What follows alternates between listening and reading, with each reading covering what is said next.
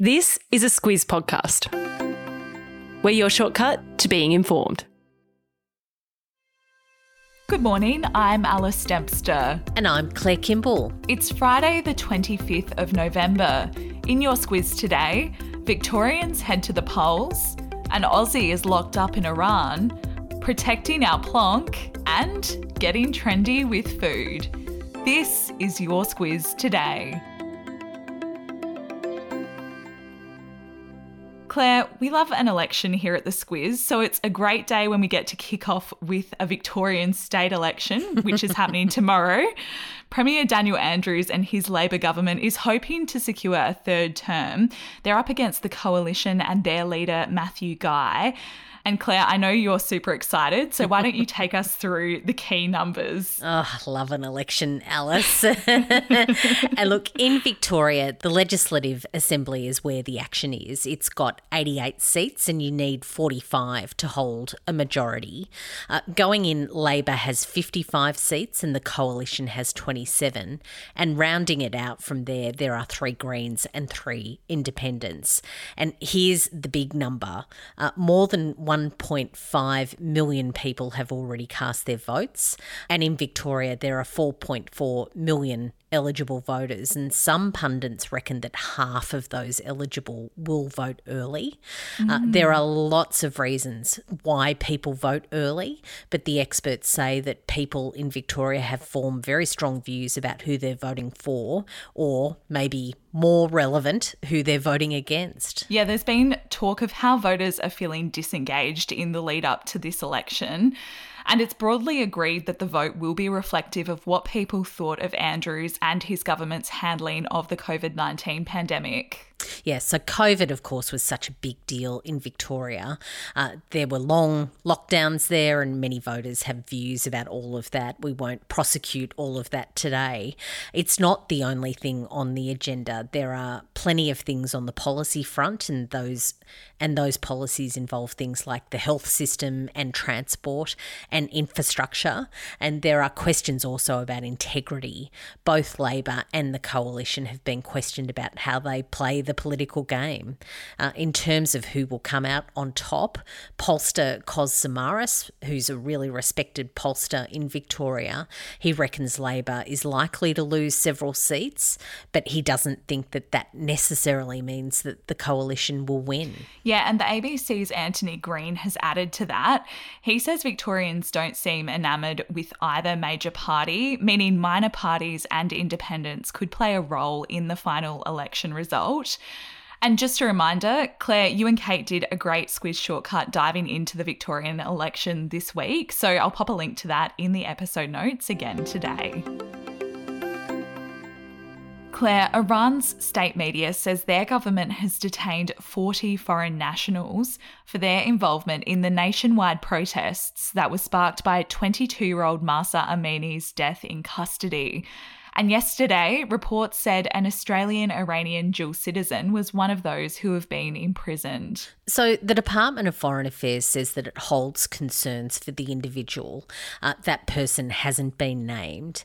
But because Iran's regime doesn't recognise dual nationality, that person hasn't had access to consular support. The department also says that it's not aware of the person's involvement in the protests. So like a lot of things that come out of Iran, it's a bit of a black hole of information. And Australia hasn't imposed any sanctions on Iran yet, despite the state's violent crackdown on demonstrators. But Dr. Kylie Moore-Gilbert, who was jailed in Iran for more than 2 years on false espionage charges, says that's the wrong approach for us to take. Claire, thousands of protesters have taken to the streets around Scotland after the UK's Supreme Court said that the Scottish Parliament couldn't hold another independence referendum without the government's consent. So Scotland's been part of the UK since the 18th century, and you might remember, if you one of those people who remember these things, that its last referendum on independence was back in 2014. It was rejected, though. The votes were 55% against and 45% in favour of Scottish independence. But recent polls suggest that more Scots are in favour of independence these days.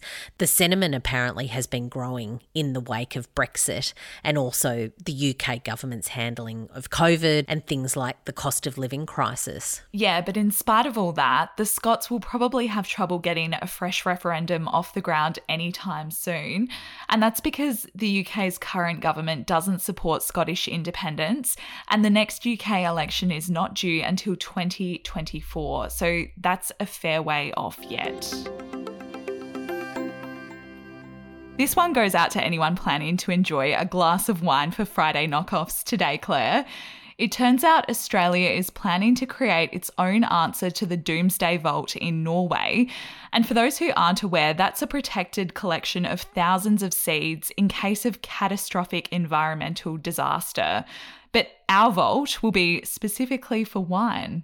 You would think that a vault like this should have happened years ago. If there was a disaster that hit our wine, that would just be a complete and utter catastrophe.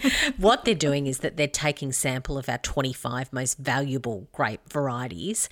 They're going to 2 high security vaults, and they're going to be future-proofed for generations to come. It's all going to happen over the next year or so.